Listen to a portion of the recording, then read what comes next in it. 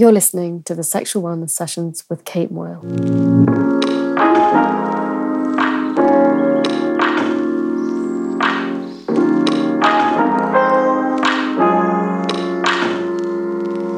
Today's conversation is brought to you by Furly, the sexual wellness app empowering women and non-binary folk to overcome sexual difficulties, which can range from lack of libido to inability to orgasm or simply low body confidence. Furly do this by equipping people with science-based tools and techniques that help them to feel better in their bodies and their beds. The app is available on iOS and Android, and you can download it today and start your journey to a healthier, confident and more pleasurable life. I have the privilege of working with Furly as their resident advisor, and I truly believe that their app has the ability to be transformative for female sexual wellness. My guest today is the incredible Dr. Karen Gurney, who is the author of one of my favourite modern sexuality books, Mind the Gap.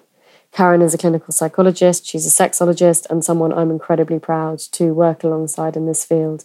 And she just does amazing work for normalising the conversation around sex, something that I'm incredibly passionate about. Our conversation today is all about rethinking our ideas around desire. And Karen, I guess I wanted to kick this conversation off by asking you how you would define desire. What an introduction, though. Thanks, Kate. It's lovely to be here with you, and what an introduction. I'm blushing. Great. So let's get started. It's such a great question, that, isn't it? What would we consider to be the definition of desire?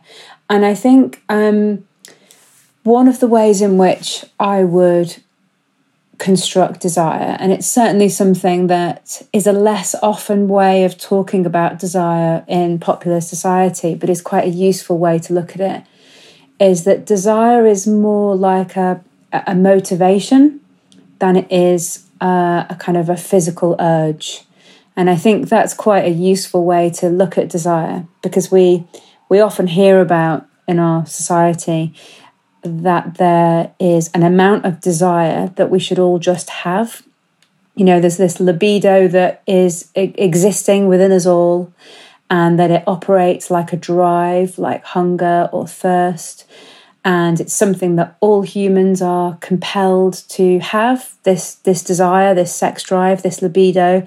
And we actually know from research, as you and I know, that that's not actually the case, and that's not how desire works at all. But that desire is more like the motivation to engage in something sexually, because we'll get something good out of it, whether that's a sexual good thing or whether it's a non-sexual good thing, and because it's rewarding, and because the context is right.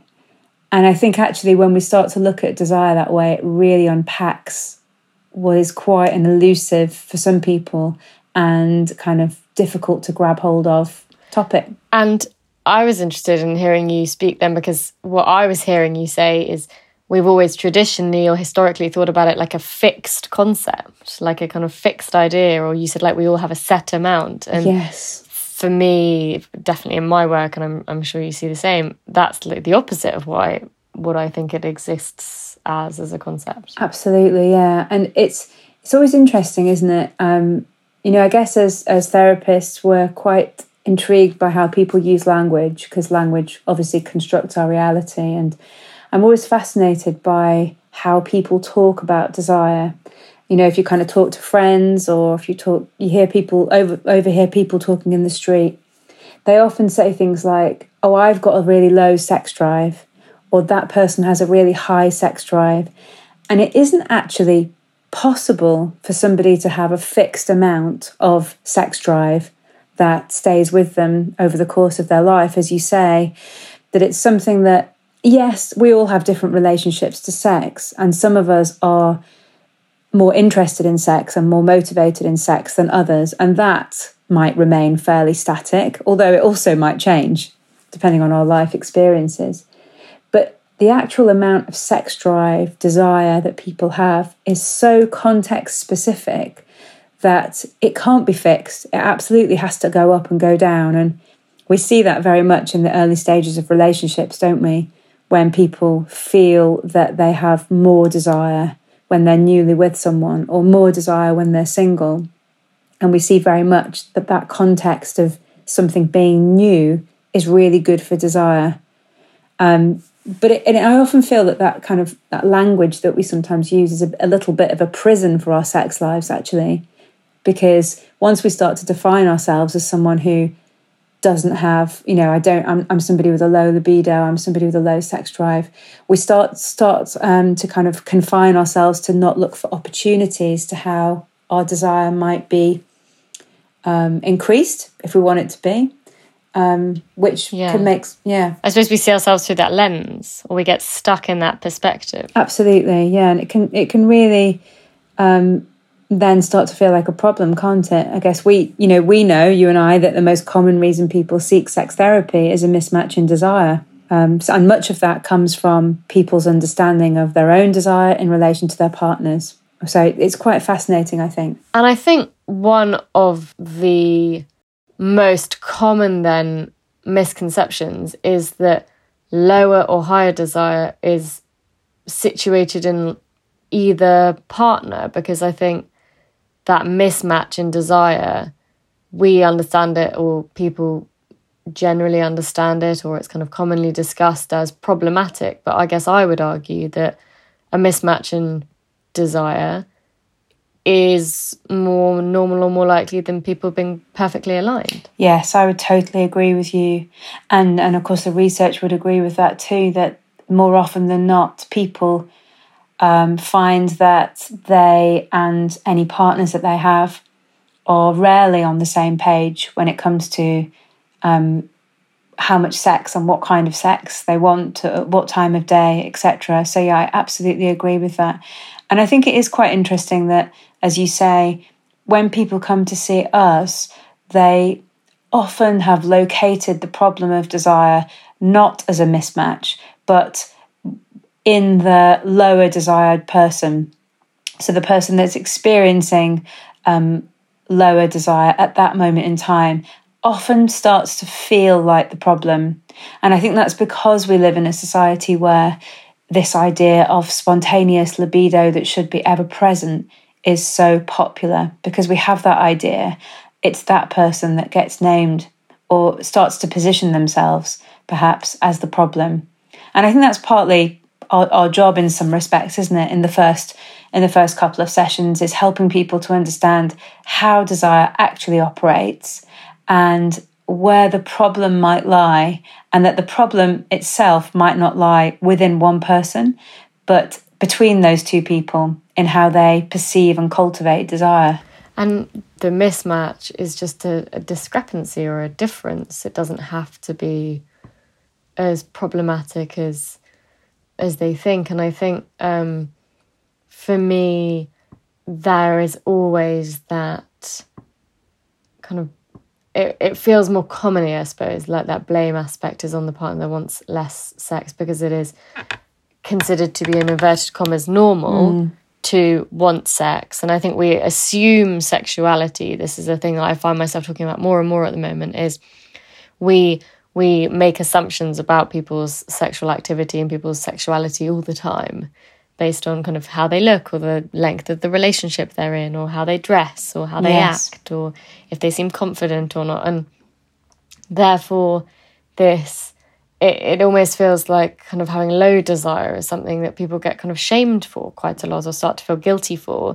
And I guess understanding that desire is context dependent, and our feelings are part of that context then means that if we feel negatively, for example, guilty about the fact that we aren't wanting to have sex as much as our partners, that is going to be a desire dampener. Absolutely. And so further reinforce the problem. Yeah, and then people find themselves in that kind of blame cycle, don't they, where one person feels frustrated and upset about the fact that they're feeling more like sex, and the other person feels pressured and guilty, and neither of those contexts are great for fanning the flames of desire.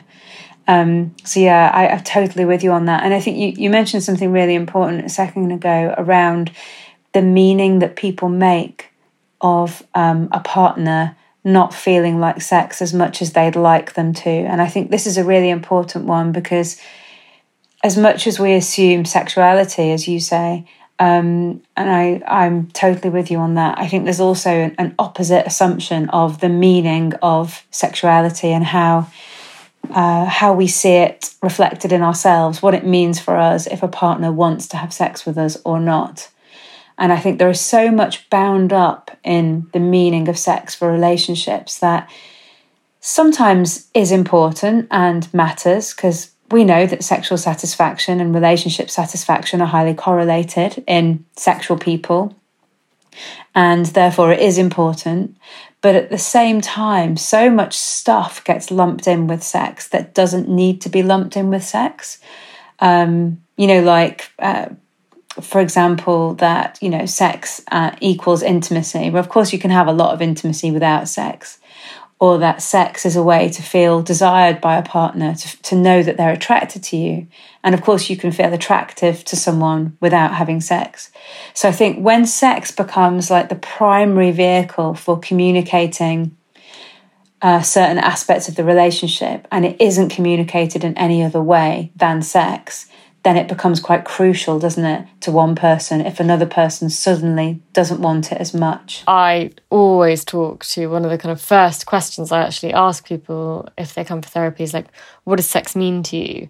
And that's one of the kind of real conversation starters for me in the therapy process, because I want to know what they understand by it. And, it might be someone who historically...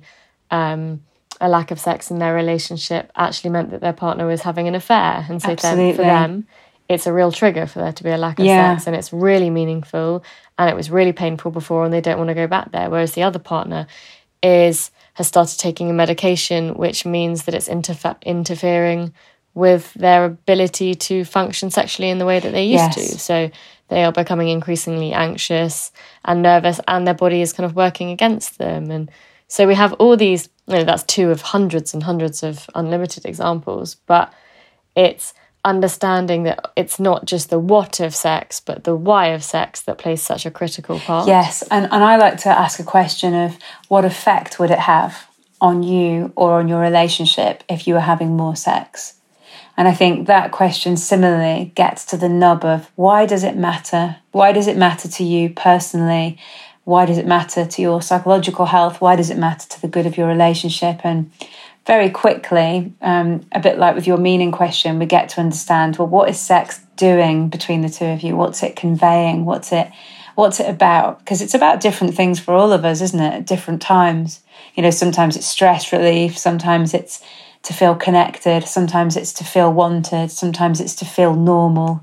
There's a ton of reasons. Well, as we know, more than 200 reasons. Our favourite study. Why humans have sex. I love that research. So do I. I think that it's quite interesting to help people reflect on that, but also reflect on the very few reasons that we see represented in mainstream TV or the media, that really the reason that's portrayed most often on TV or in the media is the feeling of a physical urge to have sex. So really what that's talking about is more of physiological arousal, which we know all of us experience from time to time.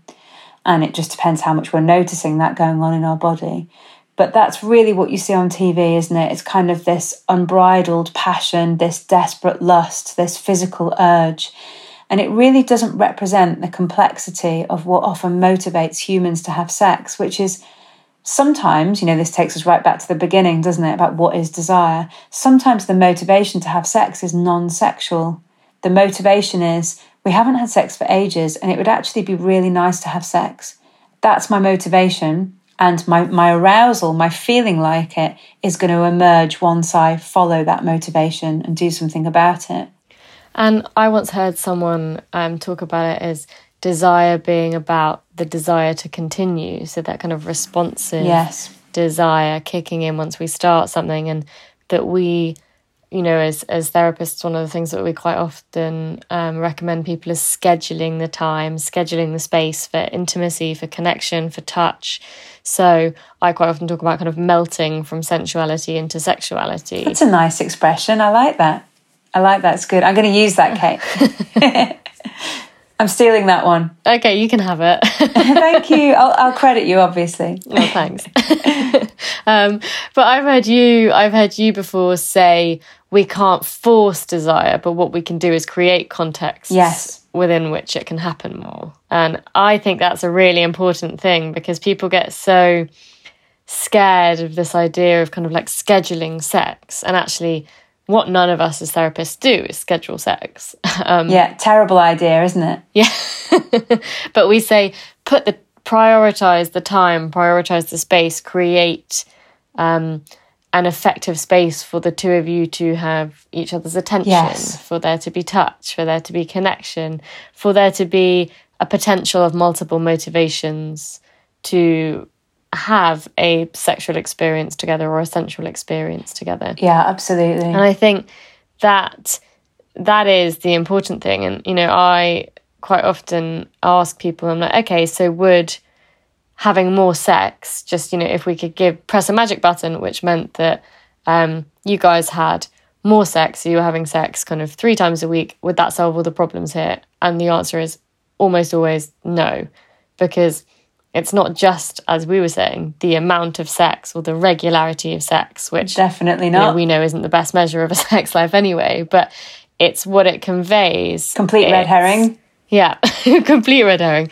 But it's I want to know that my partner desires me. I want to know that my partner wants me. I want to feel attractive. I want to feel that our relationship is as good as it always was, or I want to feel closeness, or I want an orgasm. Or so we completely understand that we have always talked about it very in a straightforward way, and actually it is complicated, but it doesn't have to be. And this was really one of the key motivations for me for writing Mind the Gap, because I really saw kind of again and again when I worked with especially women and their partners, that sense of feeling like something was broken with their desire. That, you know, the number of women who come to see people like you and I and say, I just don't know what's wrong with me. I felt like it at the beginning. Now I feel like I could take it or leave it. I'd be quite happy to never have sex again. It must be me, they say,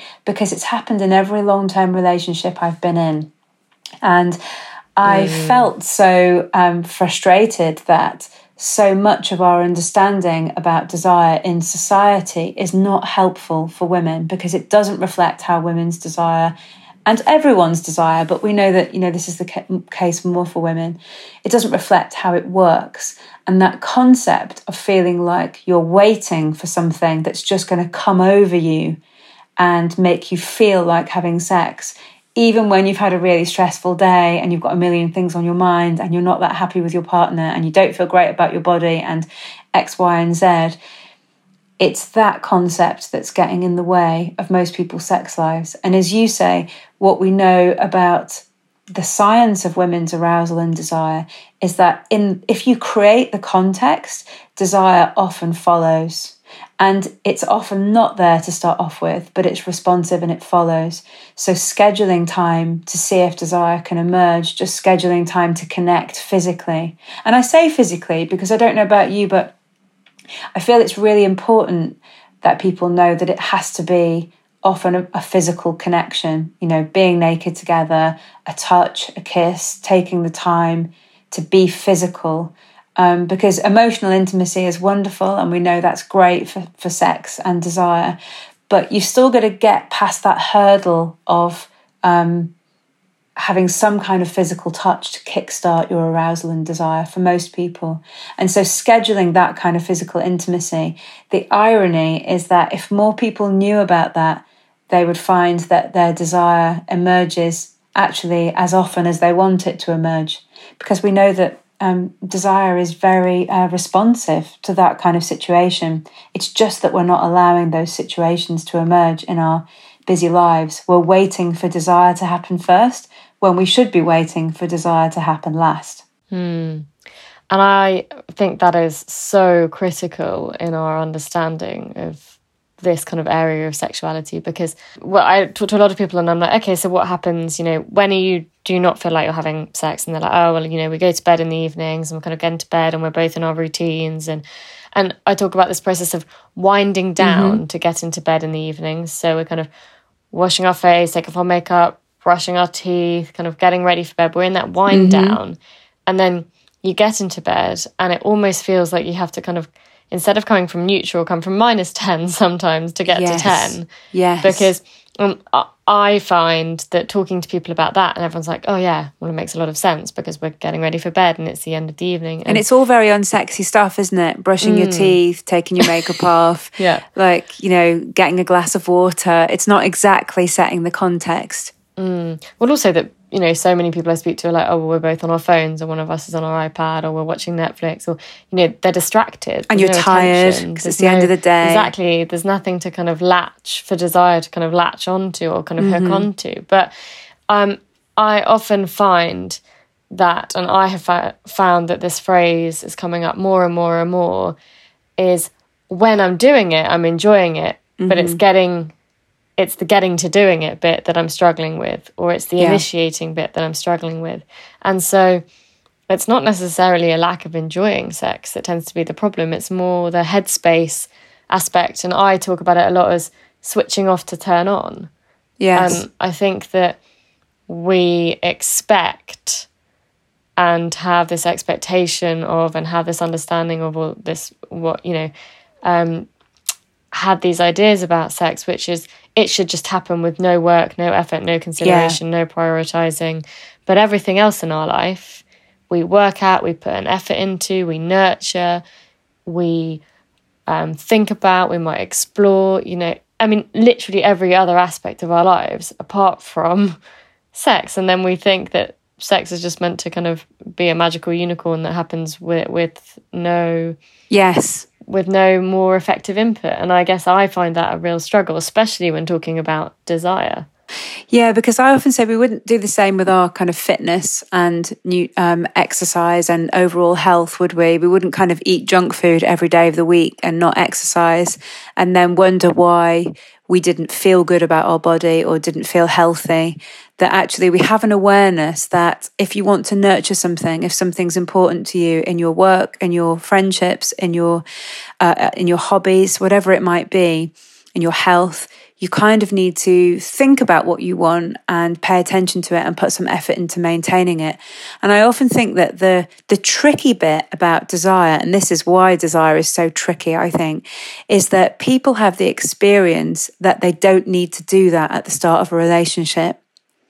And that's the problem, is that the contrast is the problem, is that we know that there's a normal change that happens about a year to a year and a half into a relationship. We know that spontaneous desire, that feeling like it out of the blue, tends to drop off significantly when somebody is with, the same partner.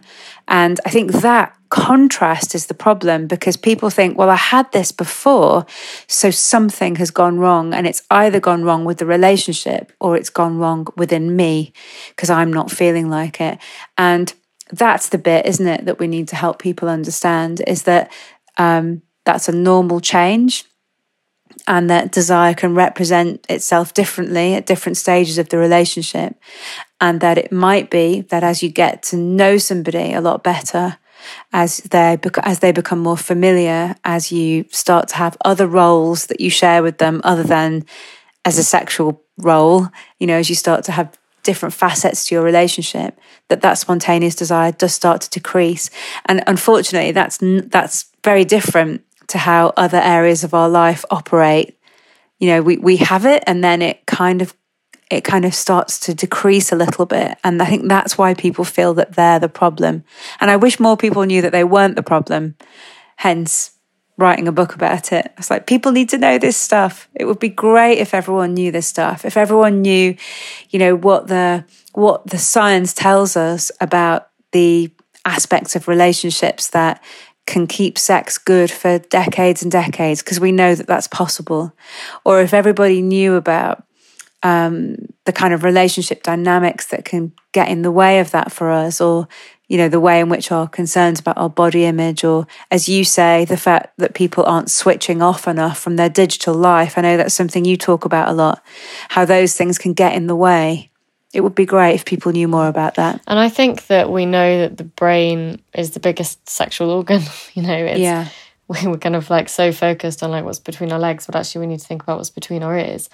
And I think that reframing those ideas about sex just gives people permission to start thinking about things differently, to start thinking about sex differently, because I find that the model that we have, the very kind of linear, very linear, very heteronormative, very kind of couple-focused model is actually really not helping a lot of people's sex lives. And so I consider one of the biggest parts of my job to be helping people to redefine sex. So moving away from the one size fits all to the right size for you model of sex. And I guess that it's also helping people understand that desire can be responsive and not we need to get back to where we were or back to where we started or back to the honeymoon phase, that famous famous stage of relationships, but accepting that we're now in a different stage and things might be different. So we might have to work harder at some bits, and that might be sex or our sexual experiences or our sex life. But the getting to know each other part and developing intimacy and closeness and trust, which we were putting so much effort into at the start, is easier further down the line. And I think we just don't think about it like that. Yeah, and I love your idea of kind of redefining sex. And for me, that's also very much about broadening our definition of what constitutes sex in a relationship. And I really wish sometimes that we could put more focus on less on sexual acts themselves, like penis and vagina sex or any other sexual act that we're thinking of when we often talk about sex, but broadening our definition of sex to be the way we relate to each other as sexual partners over the course of a typical day, week, or month. And for me, that's where the real gains come in of redefining sex, because actually being a sexual couple or being a sexual throuple or whoever it is that you're with is much more than an act, a sexual act itself. It's in everything about the way in which you relate to each other, the tone of your texts, the way you look at each other, the momentary touches when actually no sex can happen because there's people around or whatever it might be. And for me, it's the quality of sex outside of the bedroom, not that we want to narrow it to that, but you know what I mean? It's the quality of that brings people most satisfaction when it changes, I think. That when we help people get that bit back in their relationship, that kind of glance across a crowded room, that those kind of flirty comments, the compliments, they're saying, you look really hot today, the passionate kisses when people leave the house rather than the peck on the lips. I find it's that makes more difference to people's overall sexual and relationship satisfaction than how often they're putting in something else in terms of a sexual act. What do you think? I completely agree with you, and I was just thinking that's what you refer to as sexual currency. Yeah, and I really like the concept of sexual currency because I think it's about the culture of our relationship, but more than that, I think sexual currency is in itself a trigger for arousal and desire. So the more sexual currency we have, the more likely it is that we're going to feel desire. But I think it also provides a really nice, what I call scaffold between the non-sexual stuff and the potential. You know, when you talked about winding down earlier, which I thought was a really nice way to describe it, the bedtime winding down. There's something about the kind of the mode that we're in at that particular time with a partner, isn't there? And I think one of the things that we see a lot in our jobs, I guess, is when people haven't been sexual with somebody for a while, perhaps someone they're in a relationship with, it can start to feel super awkward to even know how to go about making that happen. And often people say to us, actually, I do feel desire, or I do feel motivated to want to feel desire, but I actually don't know how to go about even suggesting it, because it feels so far from how we are together that it feels too hard to even bring it up. And I think that's where sexual currency comes in, because the more we relate to each other as sexual partners over a typical day or week, the easier it is to scaffold between, the non-sexual things like brushing your teeth and being able to connect, and for that to prompt and kickstart arousal and desire. So yeah, it's something I feel passionately about, that it's actually probably more important than sex, in inverted commas.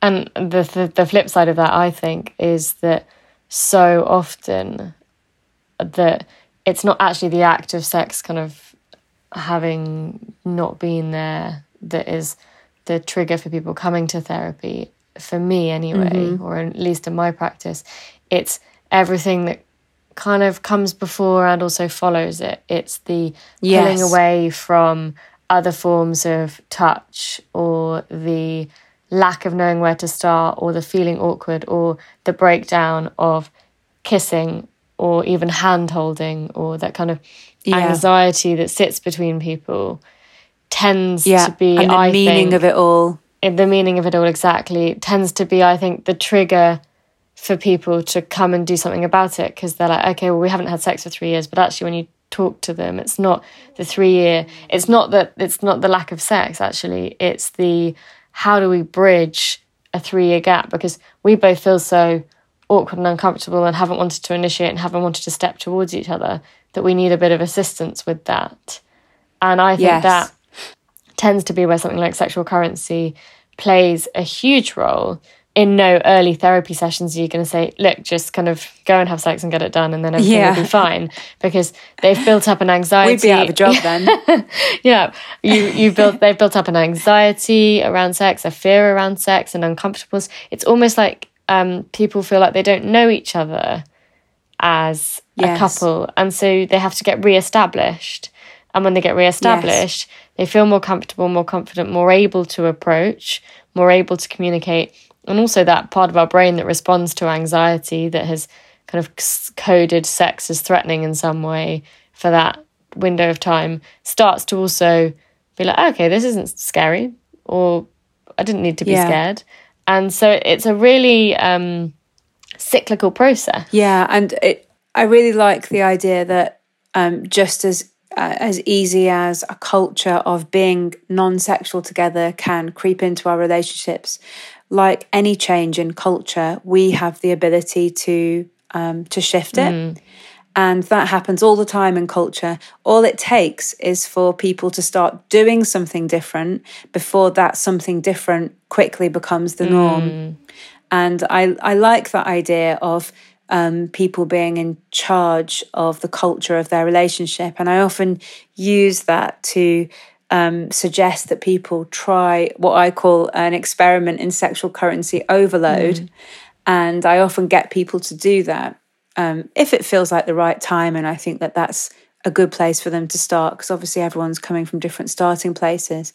But the idea that you should experiment, or you can experiment, and really allow each other to take risks with increasing sexual currency to the point where it's, almost a bit ridiculous, a bit of a joke. You can have a bit of a laugh about it. Every couple of minutes you're thinking about, what am I going to do next? What you're can in we do overdrive together? But the more people start to do that with each other, as you say, the more that starts to become the way in which we see each other again, because our brain's really good at coding things as sexual and non-sexual. And unfortunately, I wrote about this in the book, The Coolidge Effect. One of the problems of our brains is that we can start to associate somebody not as a sexual person if we stop relating to them sexually. But just as easily, we can change that culture by starting to relate to them sexually again. And then our brain codes that, sees that person, sees that situation as sexual. And that, of course, is really good for our arousal and desire. And I think that it just feels like it's such a kind of misconception that desire is something that in itself has to be fixed, and I'm kind of doing inverted commas here, when it's almost the symptom of everything else that's going on, and the context and how we're feeling, and attention, intention, body confidence, self-confidence, relationship, just context. And of course we know, don't we, that it's not the most successful marker of a good sexual relationship having being very interested in sex, or having a similar interest in sex to somebody else. And actually the two things that are bigger predictors of long-term sexual satisfaction are being able to talk about sex. So being able to easily negotiate when somebody's totally not feeling like it at all because they've got other stuff going on, and being able to find a way around that and to understand it and talk about it. And also, the one that I really like is the research that shows us that people who understand that desire ebbs and flows and that that's normal tend to have higher levels of sexual satisfaction than people who don't. So there is something very much, as you say, about understanding desire that is key to sexual satisfaction, not the desire itself, which I think is just great to know. Yeah, I think really good to know. And for me, my 3 key ingredients of a good sex life are curiosity, communication, and lube. And I think that their curiosity bit is exploring, okay, well, what makes you feel turned on? And I think also what helps to turn you on, rather than like, what can I do to turn you on?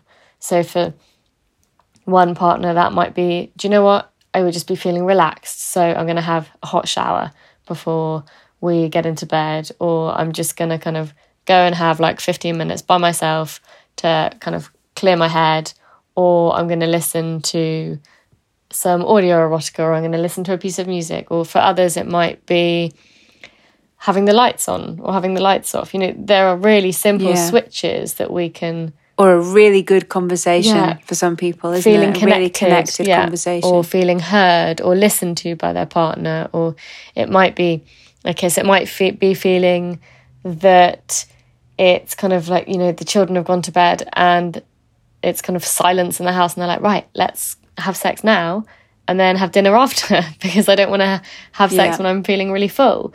There are lots of things and, almost endless possibilities. But I think that it's helping people to kind of understand that they have the ability to influence their own sexual desire. Yeah, and I really like the idea of curiosity, because I think it's also useful for people to reflect after they've had a sexual experience that's been good. And, also, obviously, if it's not been so great, it's good to reflect as well. And to just look back on it and think, what happened then? And what was it about that was good for me, or perhaps wasn't so good for me? And that could even start at the stages of motivation or desire. So how was I feeling before? And where did the turning point come where I suddenly thought, actually, I want more than this? I started off not feeling that into it, and then something shifted. So I think people can even do that retrospectively to learn more about themselves, to use that idea of curiosity to reflect afterwards and think, what were if I was kind of looking at this sexual experience as a kind of a graph, what were the high points of the graph, and what does that tell me about what works for me? And what were the points that were perhaps not the low points, but the points where I was less engaged, and what does that tell me? Did I catch sight of a part of my body and suddenly felt distracted? Was there something that they said or did that I didn't like so much but didn't voice it? I think curiosity afterwards can be a great way to learn more about our sexual likes and also how our desire works. And Esther Perel does an exercise which I love, which is kind of finishing the sentences. I turn myself on when, and I turn myself off when. And what I love is that it's not, how does my partner do that for me? It's, how do I do this for myself? And I think that that is really interesting kind of path to go down if people want to. Yeah, absolutely. Because we often put the responsibility for our own desire into somebody else, don't we? And kind of wait to be turned on. And I think it is really life affirming to know that you're kind of in charge of your own desire. Absolutely. And that you can experiment with that on your own by seeing what happens if you fantasize, seeing what happens if you listen to autoerotica, paying attention to how your mood, your mental well-being can affect your desire, how your monthly cycle can affect your desire, how your physical health can, all of those things. And yeah, I really like those the Complete the Sentence thing by Esther Perel for that reason, because it's really about centering your own responsibility to kind of notice and nurture those things. And I think it's quite hard to know those things about yourself, isn't it? Just take a little bit of introspection. Definitely. And we're not taught to. With a bit of notice. With a bit of notice, I think it can be really useful. Absolutely. And Karen, to kind of finish off this conversation, which I have absolutely loved, and me too. I find this such an interesting topic to talk about, because for me, even before I kind of went into this field of work, but B, across the time that I've been in this field of work, I think my ideas about all of this have completely changed. And, we see the research coming forward and that's changing. And when we know that this career in this world, is all really new, sex research is really modern. I think it's such an exciting time to be able to work in this space and kind of help people navigate their sexual journeys, I suppose. But I would love to know what your one piece of, there's obviously going to be a lot more than one, but what your kind of tip or piece of advice for sexual well-being or sexual wellness would be for people listening, a kind of takeaway from this conversation. Oh my gosh, one piece, that's going to be really difficult. You know me, I find it really hard to narrow things down. I guess my one thing, if there was one thing I could get everybody to do to be able to, well, can I have two things? You can have as many as you want. If I could do two things, it would be learn more about sex. And I don't mean about kind of, the kind of less usual aspects of sex that, 2% of the population does. I don't mean like that. I mean the nuts and bolts of sex, like how your body works, what bits are on your body and how they function. To learn more about it, and especially for desire, because it's just so misunderstood. So that would be my first. And the second would be get practice talking about sex, because we know that the more able we feel to talk about it, and of course we're all socialized to not talk about it, which is why talking about it can be so tricky, the better sex lives we're going to have. We know that for sure. That being able to talk about it, whether it's going well or whether it's not going so well, is the key to a good sex life. And so I would say practice that. Practice it with friends, practice it with casual partners, practice it with regular partners, talk about sex scenes on TV, talk about what was hot in them, talk about what you didn't like. The more you talk about it, the more you say the words, the easier it will get, the better sex life you'll have. And Karen, please tell everyone where we can find out a bit more about you. So mainly probably on Instagram, at The Sex Doctor is where I most often hang out. Other platforms are available, but I prefer Instagram. And privately at the Havelock Clinic, which you can see on my Instagram. Fab. And just, I obviously know the title of your amazing book, but just remind everyone listening what the title of that is. Yes. It is Mind the Gap, the truth about desire and how to future-proof your sex life. I hope you enjoyed this episode of the Sexual Wellness Sessions. If you'd like to join us for more conversations, you can click subscribe on either Apple or Spotify podcasts. And if you have a moment, please leave us a review.